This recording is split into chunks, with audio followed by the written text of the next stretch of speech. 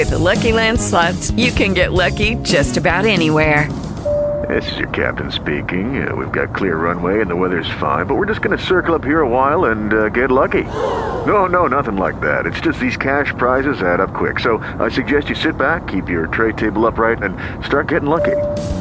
Play for free at LuckyLandSlots.com. Are you feeling lucky? No purchase necessary. Void where prohibited by law. 18 plus terms and conditions apply. See website for details.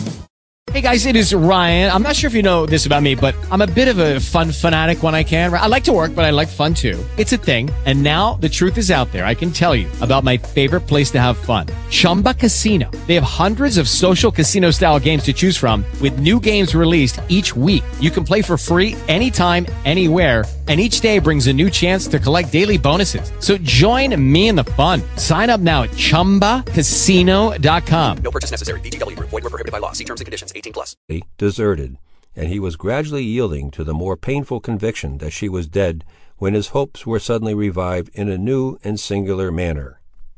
The young commander was slowly and sorrowfully returning from an evening parade of his troops to his own quarters, which stood at some little distance from the place of the encampment and on the same high bluff of land, when his vacant eyes fell on the figure of a man who, by the regulations of the place, was not entitled to be there at that forbidden hour. The stranger was meanly dressed, with every appearance about his person and countenance of squalid poverty and of the most dissolute habits. Sorrow had softened the military pride of Middleton, and, as he passed the crouching form of the intruder, he said, in tones of great mildness, or rather of kindness, "You will be given a night in the guard-house, friend, should the patrol find you here. There is a dower. Go, and get a better place to sleep in, and something to eat." "I will swallow all my food, captain, without chewing," returned the vagabond with a low exultation of an accomplished villain, as he eagerly seized the silver. "Make this Mexican 20, and I will sell you a secret." Go, said the other with a little of his soldier's severity returning to his manner. "Go, before I order the guard to seize you." "Well, go I will. But if I do go, captain, I shall take my knowledge with me, and then you may live a widower betwixt till the tattoo of life is beat off." "What mean you, fellow?" exclaimed Middleton, turning quickly towards the wretch, who was already dragging his diseased limbs from the place. "I mean to have the value of this dower in Spanish brandy, and then to come back and sell you my secret for enough to buy a barrel." "If you have anything to say, speak now," continued Middleton, restraining with difficulty the impatience that urged him to betray his feelings. "I am dry, and I can never talk with elegance when my throat is husky, captain. How much will you give to know what I can tell you? Let it be something handsome, such as one gentleman can offer to another." "I believe it would be better justice to order the drummer to pay you a visit, fellow. To what does your boasted secret relate?" "Matrimony. A wife and no wife. A pretty face and a rich bride. Do I speak plain now, captain?" "If you know anything relating to my wife, say it at once. You need not fear for your reward." "Ay, captain, I have drove many a bargain in my time, and sometimes I have been paid in money, and sometimes I have been paid in promises. Now the last are what I call pinching food." "Name your price." 20. "No, damn it, it's worth $30, if it's worth a cent." "Here then is your money, but remember, if you tell me nothing worth knowing, I have a force that can easily deprive you of it again, and punish your insolence in the bargain." The fellow examined the bank bills he received with a jealous eye, and then pocketed them, apparently well satisfied of their being genuine. "I like a northern note," he said very coolly. "They have a character to lose like myself. No fear of me, captain. I am a man of honour, and I shall not tell you a word more, nor a word less than I know of my own knowledge to be true." "Proceed then without further delay, or I may repent, and order you to be deprived of all your gains, the silver as well as the notes."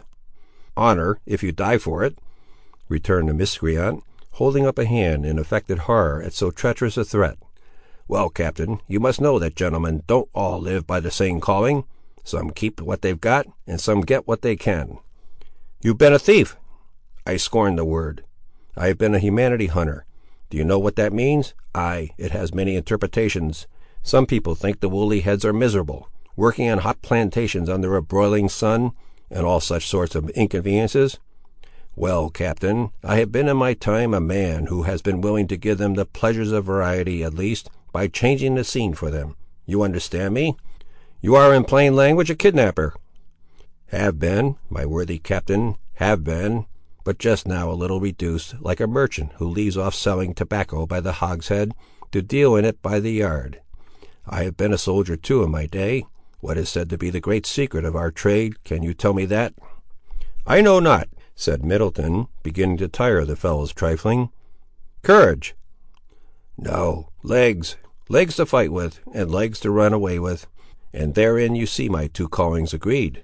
My legs are none of the best just now, and without legs a kidnapper would carry on a losing trade. But then there are men enough left, better provided than I am." "Stolen!" groaned the horror-struck husband. "Honour travels, as sure as you are standing still." "Villain, what reason have you for believing a thing so shocking?" "Hands off, hands off! Do you think my tongue can do its work the better for a little squeezing of the throat? Have patience, and you shall know it all. But if you treat me so ungenteelly again, I shall be obliged to call in the assistance of the lawyers." "Say on; but if you utter a single word more or less than the truth, expect instant vengeance." "Are you fool enough to believe what such a scoundrel as I am tells you, captain, unless it has probability to back it? I know you are not, therefore. I will give my facts and my opinions, and then leave you to chew on them, while I go and drink of your generosity. I know a man who is called Abram White. I believe the knave took the name to show his enmity to the race of blacks. But this gentleman is now, and has been for years, to my certain knowledge, a regular translator of the human body from one state to another. I have dealt with him in my time, and a cheating dog he is. No more honour in him than meat in my stomach. I saw him here in this very town, the day of your wedding. He was in company with his wife's brother, and pretended to be a settler on the hunt for new land. A noble set they were, to carry on business, 7 sons, each of them as tall as your sergeant with his cap on. Well, the moment I heard that your wife was lost, I saw at once that Abram had laid his hands on her." "Do you know this? Can this be true?